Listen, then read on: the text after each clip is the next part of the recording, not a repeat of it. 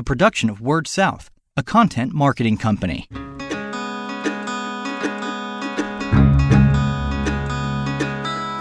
Story Connect, the podcast, helping communicators discover ideas to shape their stories and connect with their customers. What is the difference between public affairs, public relations, and marketing, and how do they work together? Hi, and thank you for joining us on Story Connect, the podcast. My name is Andy Johns. I'm your host today. I am joined by Les Fugate, the Executive VP at RunSwitch, which is a firm based, I believe, in Louisville. Right, Les? That's right. All right. Well, great to be with you, Andy. Thanks so much for having me on. Sure. Thanks for joining us. I heard Les give a presentation with some of his RunSwitch colleagues at the KTA conference in Lexington.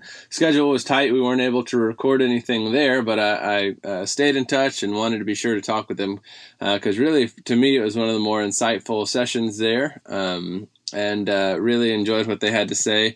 Now, if you can, just give us a quick rundown about what you're doing with KTA without going into too much detail, but just kind of how are you kind of plugged in with the Kentucky Telecom Association? Sure. The former Kentucky governor, Steve Beshear, introduced an initiative in Kentucky called Kentucky Wired, which is attempting to publicly fund the middle mile of broadband access across the state. And of course, that's a threat to Kentucky Telecom companies who have already built most of that middle mile and the fear of government competition. So we're working with them to make sure that the association and their members are properly included in the initiative and that the government's not overstepping its bounds and creating a competitor where there doesn't need to be one. Sure. Now, for the folks who aren't in Kentucky, we're not going to spend much time talking about Kentucky Wired itself, but I think it's a great example and one of the things that Les was talking about at the session. Now, Les, you talked about kind of your role in that. You are not, y'all are not lobbyists on this. You've got Tyler, the executive director, who is KTA's lobbyist on this one, is my understanding. But what is your role in this, I guess, campaign that KTA is putting together? Yeah, we've seen a big shift across the country, and I'm sure in most of your members or listeners' states, but particularly in Kentucky, we've seen a shift now, individuals paying attention to how the legislative process takes place, and a shift away from only having a lobbyist as part of that process. You know, before issues were decided in a smoke-filled room, back where no one knew what was going on. Over the years, that's become more open. People know what lobbyists are. They know how they engage with legislators. But recently, we've had this trend of legislators stating publicly, I'm not hearing about that issue from my constituents back home. And that's where our firm comes in. We attempt to make sure that this is part of the public dialogue for legislators in the press, in various areas. And that could be through, op-eds, letters to the editor, but it also could be generating members like the KTA to call their legislator or the governor about a particular issue. And there are a lot of different ways of doing that. You could, have a website. You can do, what we call patch through calls, where we have a live operator call someone and say, hey, this is a big issue in your area. Aren't you upset about it? Can we connect you to your legislator to voice your opinion? So a lot of different ways that you can go about bringing attention. But the main thing is to provide the lobbyist support so that when they go in to talk to a legislator or a member of the executive branch, that it's not a cold conversation where it's just a business interest and they're not hearing about the issue from folks back in their district. I think that's a key distinction, and I'd love to see y'all in action to see how you do it, because that was going to be my next question: is how you go about doing this. It sounds like there's a whole bunch of different channels, and I guess when you're trying to move the needle on something that's really statewide, it takes all kinds of channels. It does, and you try to fit, whichever channel is going to be most effective for that particular issue. You try to use it to your advantage. One issue that I've worked on before, we had a legislator that was a member of leadership, and he was key to whether the bill was going to move or be defeated.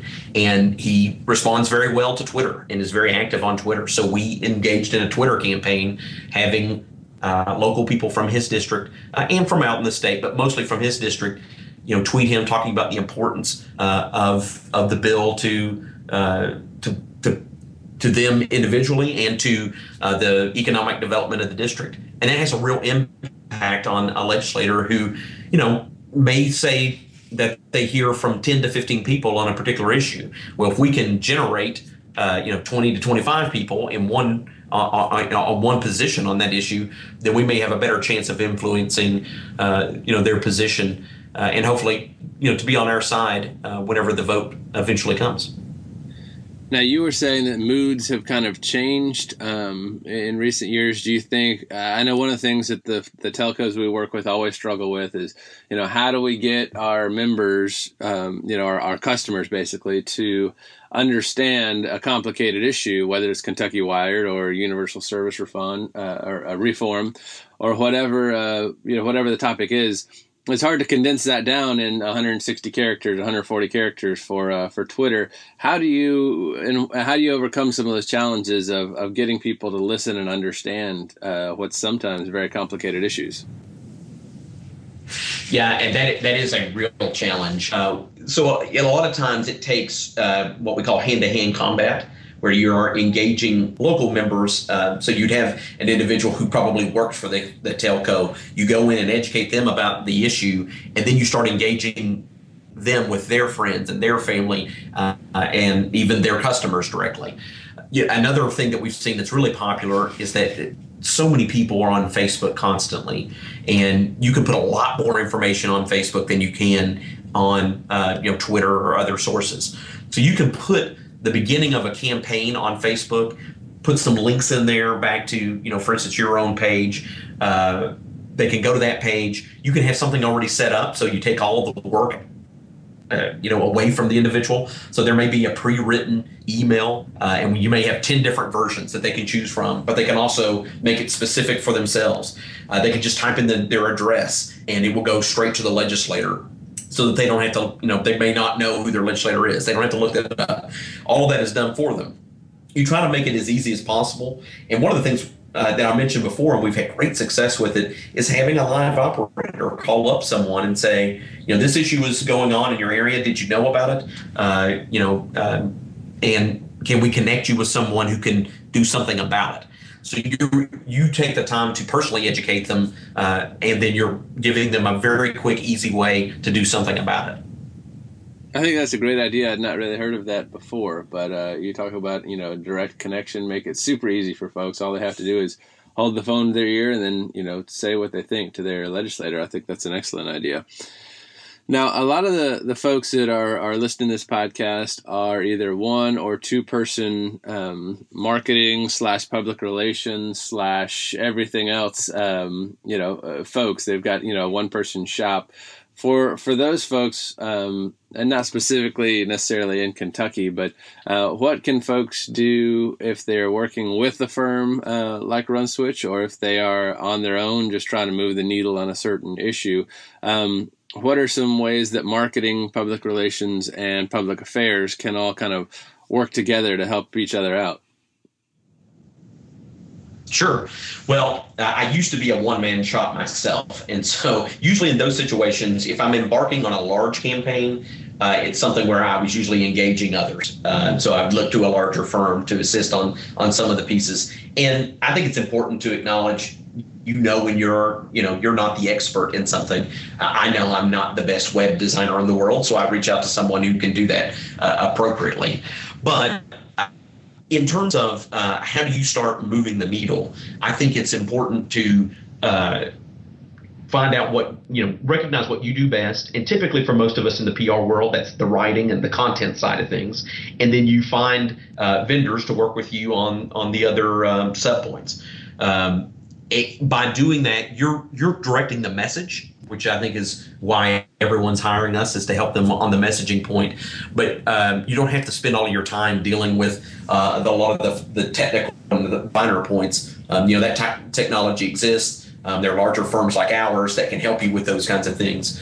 But if you're a professional who's working in a community and you know the community well, you have the expertise to know the correct messaging that will reach a legislator or local elected official. And you may just need someone who understands the finer points of these strategies to help you out. Sure, and we're kind of backing into this a little bit as you talked about it there. If you are a one-person shop and you're doing it all, I don't guess it really matters what label is on it. But just in general, when you're explaining things to folks, how do you explain the differences between, because, a lot of folks, especially not in the communications side of the company, may not understand the differences and the need for marketing, PR, and public affairs. How do you generally, I like the way you did this in the presentation, but how do you generally talk about the differences between public affairs, public relations, and marketing? Sure. So marketing is something where you're advertising to affect sales of a product, essentially. Public relations is when you're dealing with the media to affect a view on a product or an organization or an initiative or something like that. Public affairs is when government is involved and you're having to affect a legislator or an executive branch official or something of that nature. They're all very similar, but they are all refined in their own way. Our firm does a little bit of marketing, but not really. Most of our focus is on public relations and public affairs. And I joke that public affairs is really just public relations to affect a government outcome, but it's knowing exactly who to contact, who to direct, and having a little bit of political insider knowledge. But using those same strategies that you would for a public relations campaign, you're just applying them to a little bit different environment. Got it. So bottom line, as we wrap up here, folks that are either in Kentucky with this Kentucky Wired issue or wherever they are with something else, what can marketers do? I guess just trying to get people, what it really boils down to is just getting folks to tell their story. And whether it's, public relations, where it's, telling the media or whatever, or public affairs where you're trying to tell legislators and policymakers, it really comes back to just telling the story, telling the good stories, the positive stories of the way things, whichever way you're trying to make an issue go, telling those good positive stories. Yeah, everyone's got a great story to tell. It's just knowing the right techniques, using the right technology to get that message across, and that changes every day. And we're always testing new things as opportunities arise. But we know that there are some tried and true ways of affecting things both in all three sectors, in marketing, public relations, and public affairs. And in most of those situations, they're never going to go away completely. It may be altered, but the foundation and the building blocks don't change.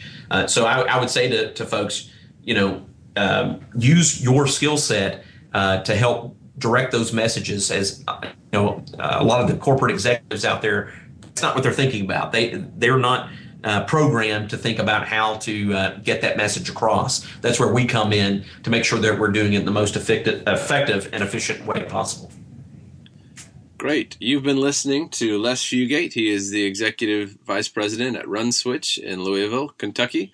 Les will be working as things move forward with KTA, and we'll be working with you, Les, I guess, from Word South, from our work with the KTA website, some other things we do for KTA as well. So look forward to working with you, and thank you for joining us on this podcast. Glad to be here. Thanks so much. I'm your host, Andy Johns, and until we talk again, keep telling your story. You've been listening to Story Connect, the podcast, a production of Word South, a content marketing company.